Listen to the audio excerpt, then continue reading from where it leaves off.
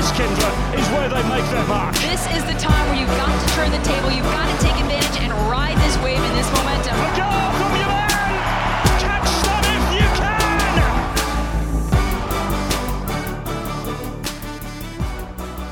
Hello there and welcome to the Match Preview Podcast. Callum Williams, as always, alongside former Gopher soccer star Kyndra de St. Aubin.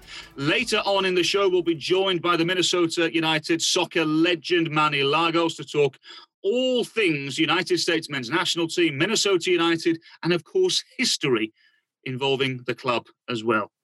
First and foremost, though, Kyndra, let's rewind things a few days, shall we? And go back to the 0-0 draw away at FC Dallas. Lots has been made of what happened, what didn't happen. But after we've had a few days to digest what we saw, what are your thoughts now when I mentioned 0-0 away at FC Dallas? So basically, I think that if you said before the match that you were going to get 1 point on the road against a Western Conference opponent, you would feel good about that. But when you look at where FC Dallas is in the standings and you look at the season that they've had and firing their head coach, I felt like it was 2 points lost. If you were going to win against a Western Conference opponent on the road in the stretch that they have left on the season, this would have been the time. This would have been the moment. And you had your full complement of players, which we know Minnesota United clearly better when everyone is healthy and fit. So I kind of felt disappointed that they didn't get the 3 points on the road against FC Dallas. But then when you have the Reynoso red card to wrap up the game, you're kind of feeling like that kind of takes over your mindset. And what does this mean going forward? And that was the 80th something minute, and they started to get some life about them from an attacking perspective. So I was disappointed that they didn't get the 3. I thought this was a missed opportunity against a Western Conference opponent who has a lot of talent but hasn't been able to get it together. And this was the time to kind of get those points on the road in a meaningful game.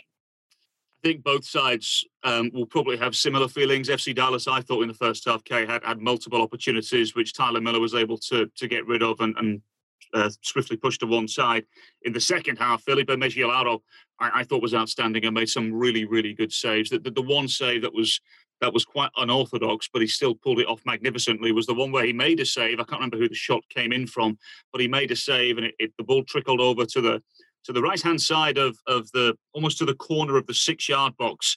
Reynoso tried to flick it in with the outside of his left foot and sneak it into the near post. And Mejia just flung himself towards the ball and made a fabulous save. It was really a tale of two goalkeepers, in my opinion, that particular evening.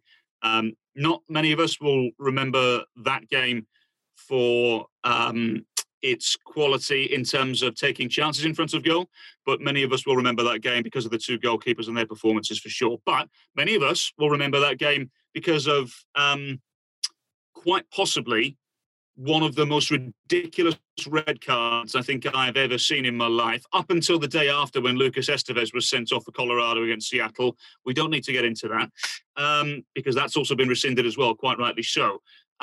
We know that the Reynoso red card has been rescinded. We're recording this on Friday morning, so now we're seeing that the news that Reynoso will be available for Colorado, which is great, and we'll get to that later on. But in terms of the red card, Kay, just absolutely unbelievable decision. I couldn't believe it. I was stunned. You know, and I think what the even crazier part to me is that they went back and looked at it and reversed it. Because even if let's say they had called it in real time, that they had called at least a foul, let's say, not even just a red card, but a foul. And then they had said, hey, maybe you should go look at this, and take a look and see if it was worthy of a card. But the fact that it went completely uncalled in the match, rightfully so. You have a player in the attacking third of the field that's making an offensive move towards the ball, and you have a defender that is slide tackling with his studs, maybe not showing, but he's the one going to ground sort of out of control. And you have the attacking player going to make a touch around to get it back onto his more favored foot, which is his left foot, and has no other choice as he's in the motion of trying to get to the ball first. The other guy gets a toenail on it and he ends up stepping on his foot. To me, that is a no call, if anything, or, maybe even a foul from the defensive player coming in with a slide tackle in that moment. And it's an unfortunate situation at that time because I do think there was some momentum there. I think fortunate in the sense that it happened in the 80th minute and not the 20th minute. And they would have been down a man for most of the match. But there was some momentum. There was some liveliness about the attack. Reynoso was buzzing. It was like he got a second or third wind. And almost there was a sense of urgency all of a sudden in that final third. And you felt like maybe there was something in it for Minnesota. But yes, the wrong call. I think I go back and forth on this in the broadcast. And part of me just mentally, I need to stick to my guns on what my opinion is. But I'm always trying to factor in what the language is that VAR Pro goes by now. What is it that they are looking at to make that call and to make that decision, reverse that decision? And maybe is that why it was called a red, not just sticking to my opinion of like, do I think it was a red or not? Which I didn't think it was a red, but I also felt like I know how wonky the language and the verbiage is in the rules now. And just like the Hollingsworth, was it Hollingsworth handball that was called reverse the goal that they scored? So I just think I'm trying to keep track of all the rule changes, and it was a silly call. I'm glad that Reynoso is playing on Sunday against Colorado. It's the perfect and the right solution and the right answer. It's just like the Colorado red being reversed as well. Yeah, the Hollingshead handball was an interesting one, which I think is much more up for debate for sure. But ultimately, I think they probably got it right. In the moment, I was questioning it. I wasn't sure, but I think ultimately, when you get the benefit of having a look at it several times, it's probably the right call. But the red card, Kate, I don't even think it's a foul. I really don't. I mean, look, you played in terms of you must have had so many times where the ball is there to be won. Two players go for it. Two players are stretching. You clip each other. There's so many times where you get, and I've used this phrase several times, I'll continue to use it, you get black and blue toes because players step on each other. It's accidental. There's no intent there. There's no malice. It just happens. That particular play, in my opinion, will happen another 30 times in the remaining 6 games of this MLS season. It's just not a red card. And I don't know what we do here because for me, there's got to be some sort of accountability here because it's ridiculous. It at that time, as you mentioned, Reynoso was buzzing, as you say, and it felt like there was one more chance for Minnesota. And as soon as the red card was put out there, that chance went away.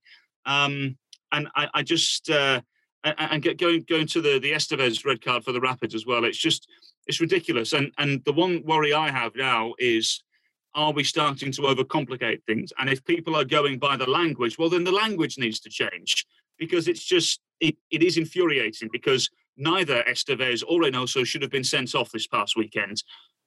They've looked at the tape several times, I'm sure, and they've realised that the wrong call was made. So ultimately, it's fine.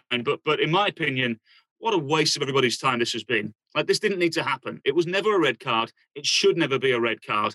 And fortunately now, as you mentioned, Reynoso is available for Sunday, which brings us on to the game against Colorado, because myself and Steve were talking about this on the previous podcast on the Sound of the Loons. And we were trying to rack our brains in terms of, right, so if Reynoso isn't available, who starts, who plays where and what have you? That's all now irrelevant because Reynoso starts. So the question I have for you now, Kyndra, with still several absentees, you would assume Brent Coleman would come in and replace Michael Boxall, who's on international duty.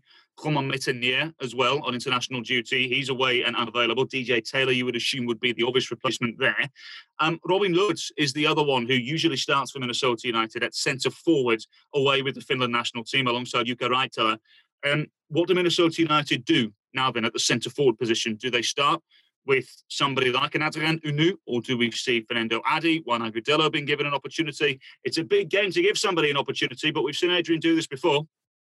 Yeah, I mean, if I was Adrian Heath, then I'm not, clearly, and I'm not privy to any information of what he's going to do for this lineup this weekend. But if I had what I would choose, and if everybody that is here in Minnesota is fit and healthy and able to go, I would start Adrien Hunou and I would throw Hassani Dotson back in if he's fit and healthy and ready to go, which I have no idea if he is. I mean, there's been times where we've seen him over the last 2 weeks training with the group, but then not in the team sheet. So we never know what the extenuating circumstances are. So right. I would stick with your 4-2-3-1. I would put DJ Taylor at right back. I would put Brent Coleman at center back, and I would keep Ozzie Alonso Alonso, and I would keep Will Trapp in the holding midfield position. And they've had a whole week to rest and recover. They're not doing it on short rest. It's not a quick turnaround. So Ozzy's got some time to regenerate and rest. He's a veteran. He knows exactly how to take care of his body, and so does Will Trapp. I would throw Hassani Dotson in there in that like sort of number 10 role that Reynoso plays. And then he can also provide a threat from a scoring perspective, because we know what he can do with a late run or being available on top of the 18 to strike it. And I would keep Ethan Finley, and I would keep Fragapane, and I would put Adrian Anu up top to start. Having Fernando Adi as an option, absolutely, for sure. Great. Awesome. You have, Juan Aguadelo, if he's healthy and ready to go, also available and ready as an option from a scoring perspective. The pieces you're missing a little bit are some depth on the wings, but you have Nico Hansen hopefully back in the fold and available, which he's been on the bench the last couple games, if you need to make a substitution there. That's what I would start with. Well, so Reynoso is available. So you're saying that you would go with Dotson, Alonso, and Trapp? Good thing you reminded me. I can't believe you kept such a straight face. Nobody's going to see the Zoom call. But no, I would put Reynoso in there. And then I would, the other ones I would say the same. But to me then is, where is Hassani Dotson if he's healthy and fit and ready to go? Where does he step in? Does he step in then for Ozzy Alonso alongside Will Trapp? All week I've been mentally preparing for Emmanuel Reynoso not being available. So I haven't flipped my brain back, and that's completely my bad. So I'm glad you pointed that out, so I didn't look like a total idiot when this thing went out. Well, it's good to know that what you would do if Reynoso wasn't available. Yes, so there we go. We'll cover it up that way, shall we? But Reynoso coming back, Kay, in all seriousness, is such a positive for Minnesota United. He is the best player they have. He is a major difference maker, and they are just simply so much better without him. They'll be delighted that he's available on Sunday. Well, and going back to that, I mean, when you have Hassani, so now we really are talking about a late run on top of the box, right? We're talking about more as like that number 8 role where he can come in late. Maybe there's a gap. Reynoso attracts so much attention. Fragapane can cut inside and attract attention. Ethan Finley kind of can switch up his runs. And we've seen that before with oppositions, with other teams. And I'm not saying that, Minnesota United lines up like Seattle does, because they don't. But how many times have we seen Joao Paulo find that space 20, 25 yards out, 18 on the 18, where he can make that late run and be a dangerous attacking piece and strike the ball cleanly on frame. Now, Jan Gregush, if he's healthy, is also another player that's available if Adrian Heath needed some more depth in that position, because we don't know what, the health of everyone is, but or how everyone came out of even that Dallas game. So I think that when you have Hassani central and not on the wing, not in a front 3 on the side, I think he can be a really valuable attacking threat going forward, which you don't get a lot from Will Trapp and Ozzy Alonso in that role when Reynoso's in there.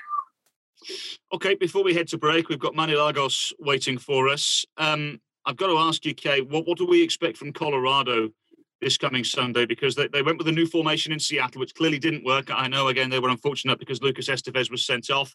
It looked like a 5-2-3. It looked like it was set up for a counter press.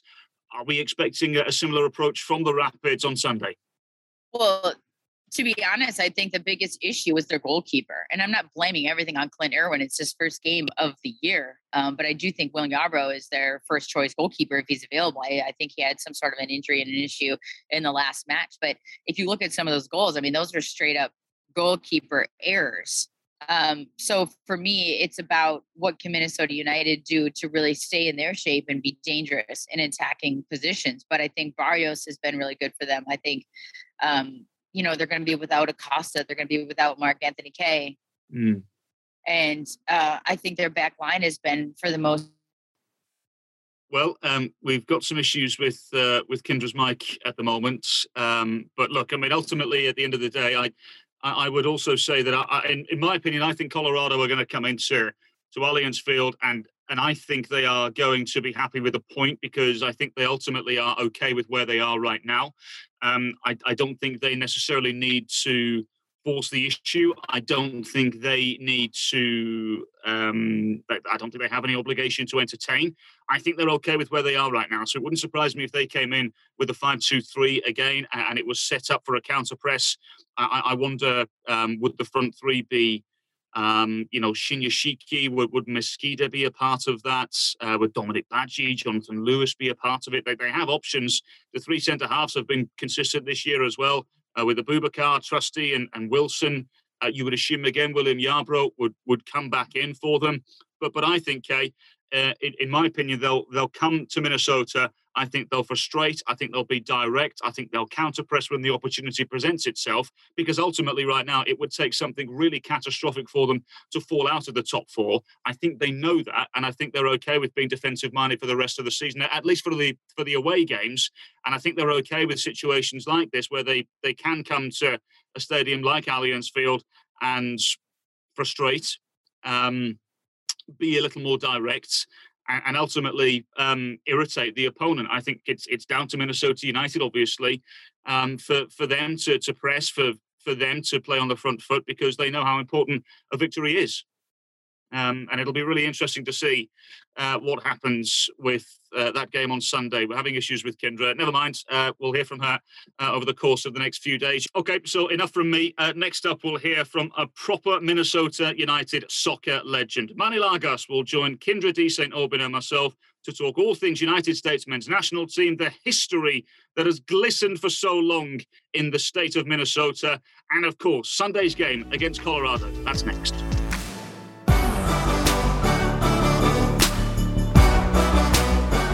Minnesota United fans, save time every time when you use online check-in for a great haircut at Great Clips.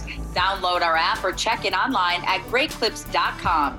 Great Clips, it's gonna be great.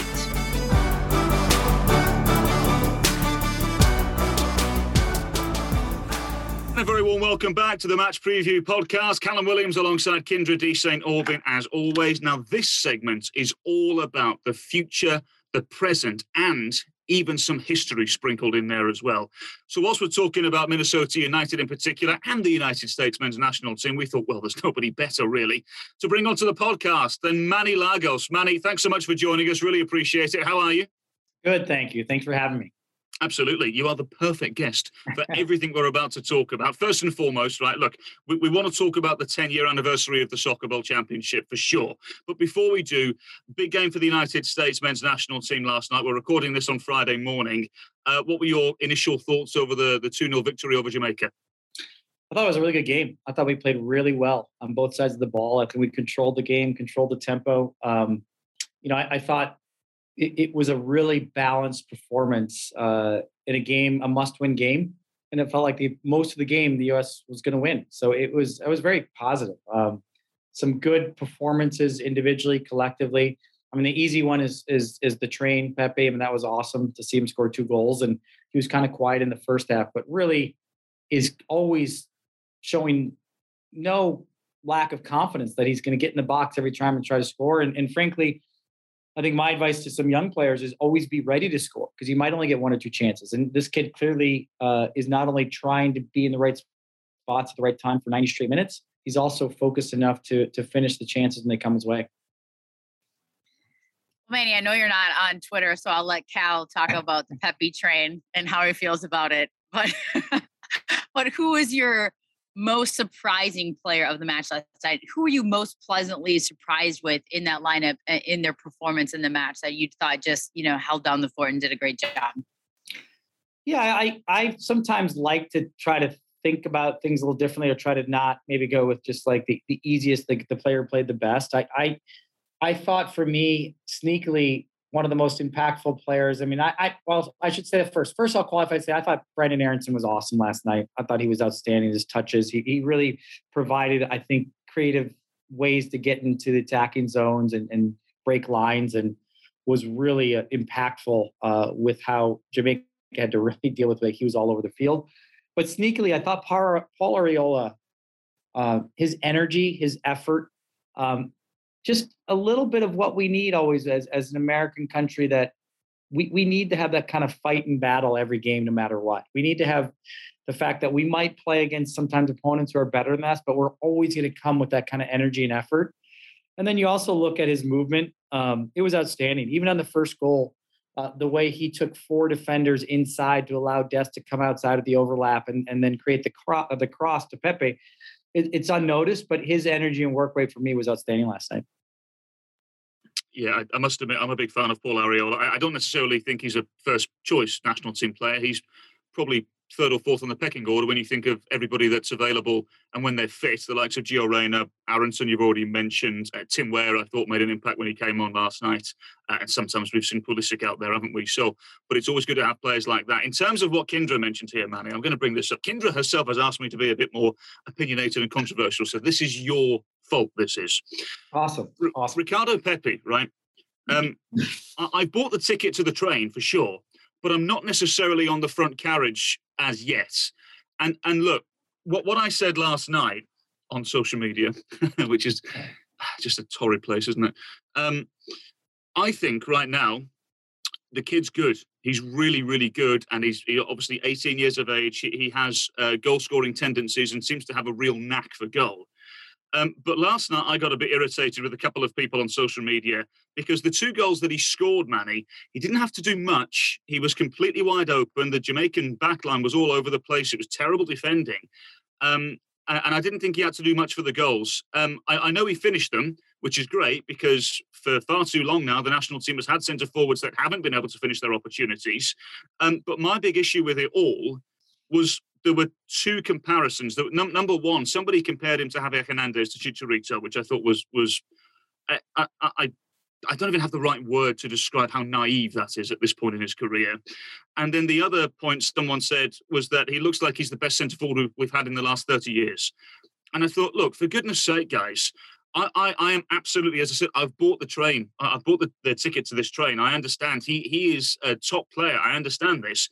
But for goodness sake, let's just calm this down. Let's just let the kid play and develop. Because you know, Manny, as well as anybody, there is a tendency, not just in this country, it seems to be across the globe, but certainly in this country at times, there is a tendency to overhype these young kids. Let's just let them play.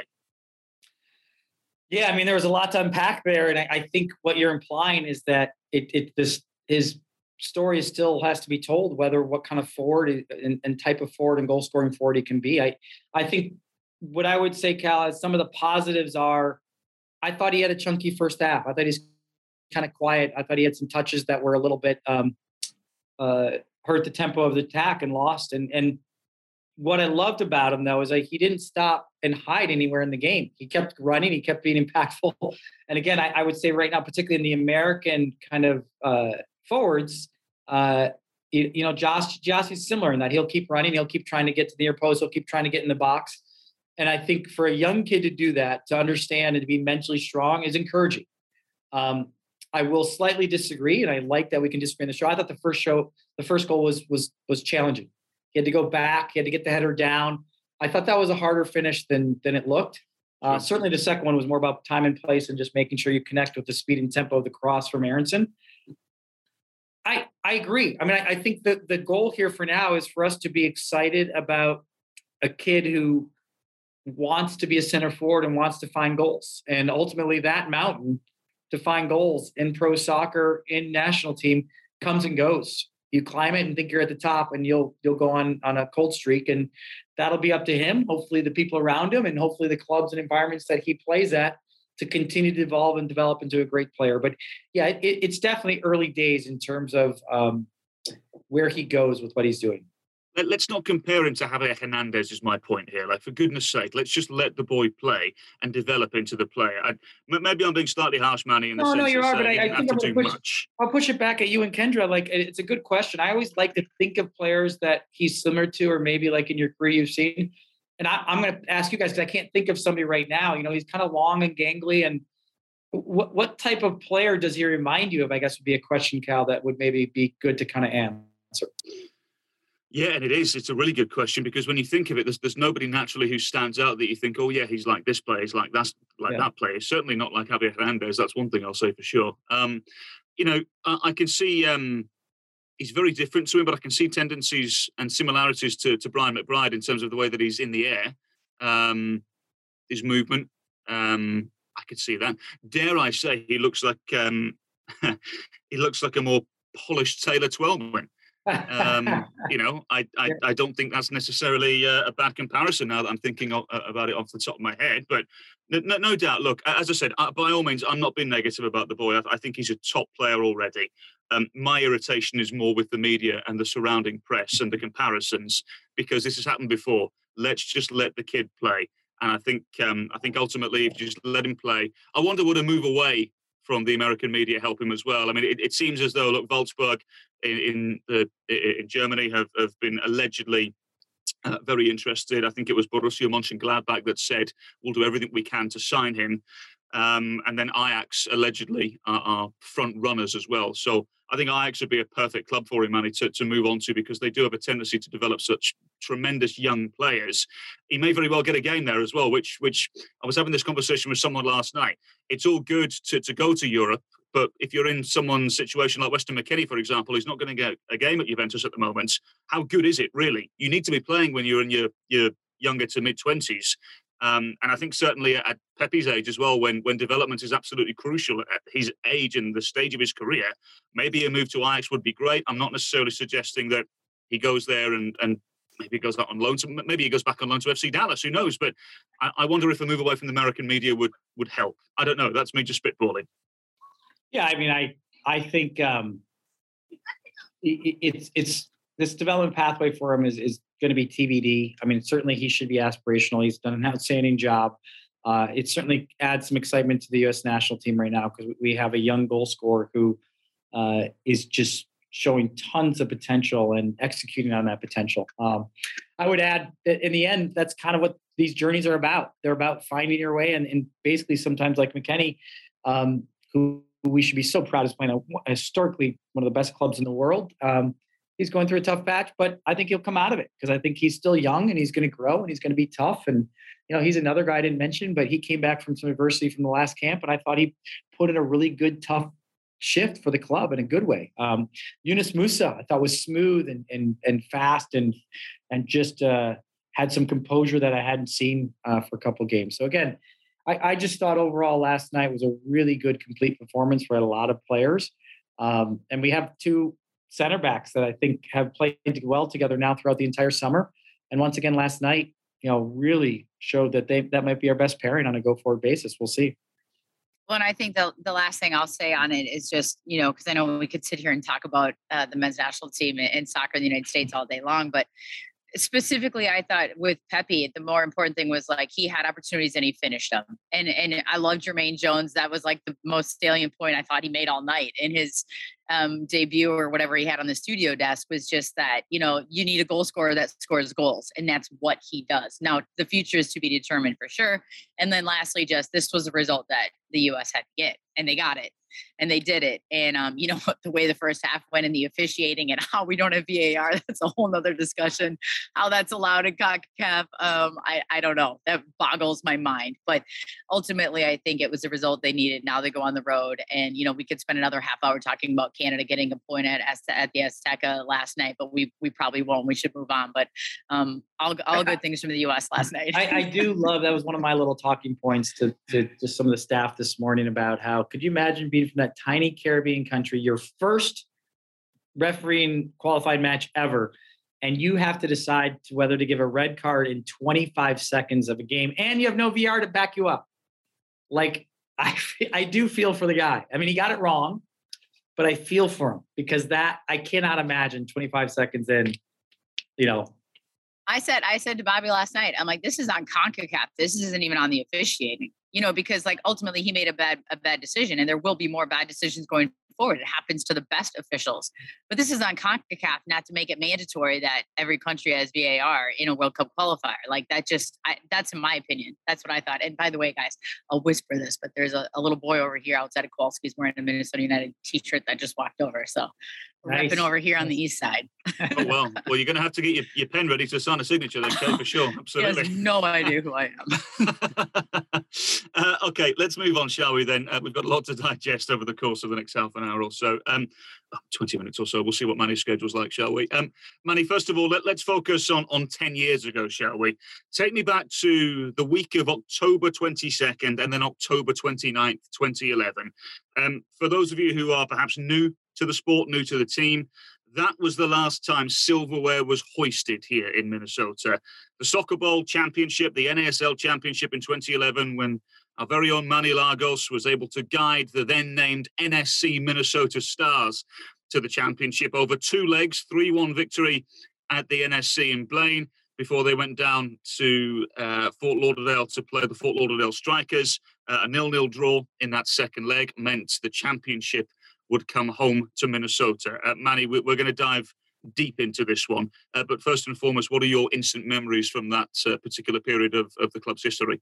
Yeah, I'm getting older, so I have to make sure I remember. But one of the things is uniquely, I think it was just Minnesota Stars at that point. NSC was the year before. They took over the team for 1 year, and then the league took it over. And then that kind of started the trajectory to the growing into Minnesota United and Dr. McGuire creating the ownership group for MLS. So that trajectory is what is one of the things, one of the themes, I think, which is when Minnesota Thunder went under, you had this National Sports Center saying, hey, let's make sure we try to keep this thing going.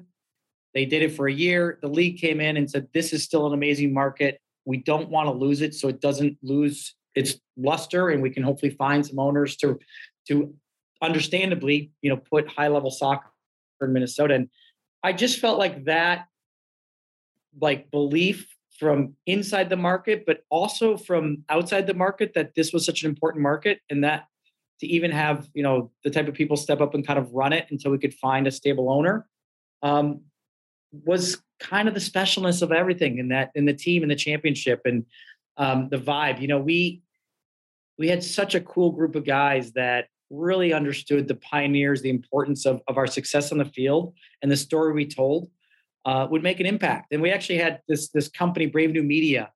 They started to do these cool videos of us and the fans and the Dark Cloud fans. And that's obviously part of how Wonderwall became so relevant, was because they saw us singing it after a game in the locker room. Like, hey, we want to sing that to you guys after games. And so they started singing it out there. But it was a great run. I mean, my favorite series, I love the finals. Obviously, I love winning. I thought that the series against Carolina was unbelievable. Just back and forth. I think at one point we were up 3-1 down in Carolina. They came back 3-3, and then we had to win in a PK shootout, which I loved that series. That was a great one. Tampa Bay, another great series. Tough, hard road win. I think Luke Mulholland got the go-ahead goal, and our defense was just stout for 45 minutes. And then the final, the game here was chilly. It was nice to have a Florida team up here, and we had the first leg, which sometimes can be a disadvantage, sometimes an advantage. And we just had a great night. Our fans were on, they were into it. We were into it. We just came out and really absorbed. They had some really good players, really good kind of, I think even maybe Fafa Pico, Stars for Houston, was on the field that day. And just the guys put in a great performance. I think we ended up winning 3-1. And it just gave us a great opportunity going down to Fort Lauderdale to close it out, which our guys defensively, we shut them down, just made it a non-factor game, and a really special time for those guys. And this weekend's going to be special. We're going to get to honor them at the stadium. I have the pleasure of giving them a tour of the stadium. A lot of them have moved away or coming back for the weekend. So they get a tour at 5:00 tomorrow, and then we're gonna have a dinner, and then we're gonna go over and meet the Dark Clouds for a little bit of event Saturday night, and then Sunday at halftime they're gonna do something. So deservingly, I think it's gonna be a great special weekend for a lot of people in Minnesota. I was just going to say, man, I was going to ask you, first of all, if you knew how many of those from the 2011 team were going to be back for the weekend, because everybody's lives, it does get a little bit busy. But also, we've talked a lot about the team in MLS now and the importance of moving on, but not away from the history of soccer in Minnesota. So how do you balance that, knowing that you have been a part of it since the very beginning, and then into this iteration of MLS over the last, 4+ years, almost, 5 years, I guess, fifth season for the team? How do you balance that with the group and the history of soccer, and including that 2011 and the last time that the team lifted some silverware?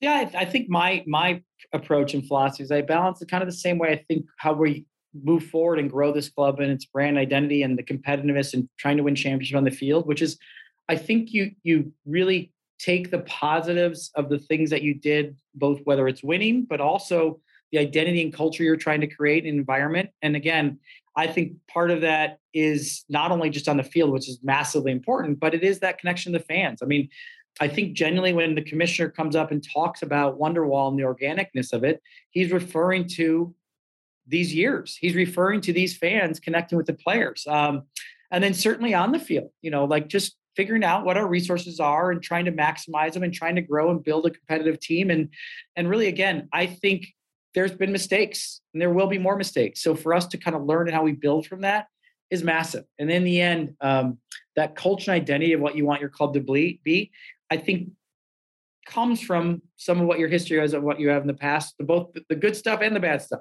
And ultimately, I think we're in this great path now where the next 3 or 4 years is a huge opportunity for us to continue to grow this club, to create a bigger club, create more expectations of excellence, expectations of, frankly, a trophy.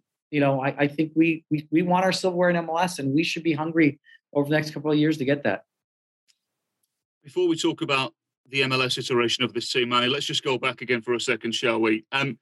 Goals from Neil Flaherty, Luke Mulholland, Lucas Rodriguez on that rainy, cold night that you explained in Blaine for a 3-1 victory over Fort Lauderdale Strikers. You then had to go to Fort Lauderdale for the second leg, and you managed to get a 0-0 tie, which ultimately meant a 3-1 victory over 2 legs. How did you set up going into that second leg, Manny? Did you know you had to be a little more compact? Were you open to the players expressing themselves? What did you say to the players, if you can remember? Yeah, I mean, I would start with, ironically, we actually scored all 4 goals in the home one because I think it was Justin Davis who a far post cross chested in, so for the own goal. So Justin Davis also was on the score sheet, unfortunately, for Fort Lauderdale, and that was interesting because it was 2-0 at the time, and then that was when it made it 2-1, which would have been a tougher result. And we, Luke Mulholland scored a late great goal volley. Obviously Luke went on to star in MLS for years, and a great goal, so that gave us 3-1. And I think what I'm alluding to, Cal, is that really set a tone for how Fort Lauderdale's heads went down and then how they approached that game. And I think how we felt that was important for us to say, you're not going to have a sniff. And really most of our identity was making sure we are good and organized defensively. We were tough to break down. And then we would go forward from there. So the preparation that week really lifted our spirits because it was a lot of work on what we were going to do that game, which was to make sure we were closed, we were tight, we were compact. We weren't going to allow the game to open up at all. And I've never been more proud of a team going into a game plan. I mean, they maybe had 1 shot on goal for a championship game away from home. So it was really an impressive performance by the guys. When you speak of that real quick, Manny, and you're talking about them not getting a sniff and going on the road and locking this thing down, was it when you speak specifically of your shape, did you sit back? Was it a defense or were you just, your mentality was they're not going to get a goal? Because we talk about how to play on the road, how to play at home. When clearly with an aggregate and a 2-game series like that, it can be even different. What was the mentality of the group? Did you still go forward? Did you still attack, or was it more just lock it down defensively? No, we didn't make an ugly game of it. We played a game. I mean, shape and defensive work really starts with how you play offensively and how you move the ball, how you make decisions going forward, how you very quickly recover into a shape once you lose the ball. And really, you're not sitting at the 18 just defending for 90 minutes. It means that you're shifting, you're closing, you're pressing at the right times. You're making sure that your team is thinking about always being in the right position and always making good decisions, always close. So we actually had more of the chances in the game that night. So really, again, a lot of it has to do with making sure your team feels like every moment for 90 minutes, mentally and physically, they're in the positions to defend and to close down together. As a group, and they really embraced that. And again, like I said, we never really got opened up in that game because I think those guys, right when that 3rd goal went in, this wasn't something we just worked on that week. All year, when we really were hungry to defend, they were very good at it and really embraced it. Okay, well, again, we could sit here and talk about this for hours, and maybe we should at some stage. Maybe we'll have a conversation about this in particular, but let's move on, shall we? That, as we said before, was the last time silverware came to Minnesota United. The hunt goes on, and we're now learning, Manny, that hunt may have become just a little bit easier with the rescinding of a red card for Emmanuel Reynoso for this forthcoming game against Colorado Rapids on Sunday, which, I mean, we seem to have said this on every podcast, but it is the biggest game of the season. It really is. Reynoso being available, that's huge for Minnesota United. First and foremost, look, I think I might have said this on the other podcast on Sound of the Loons, but again, I'll reiterate. Ridiculous red card, never a red card. It never should be a red card. And I'm surprised that it's been overturned because I thought the powers that be would back the officials. Having said that, they realise the officials have gotten it wrong.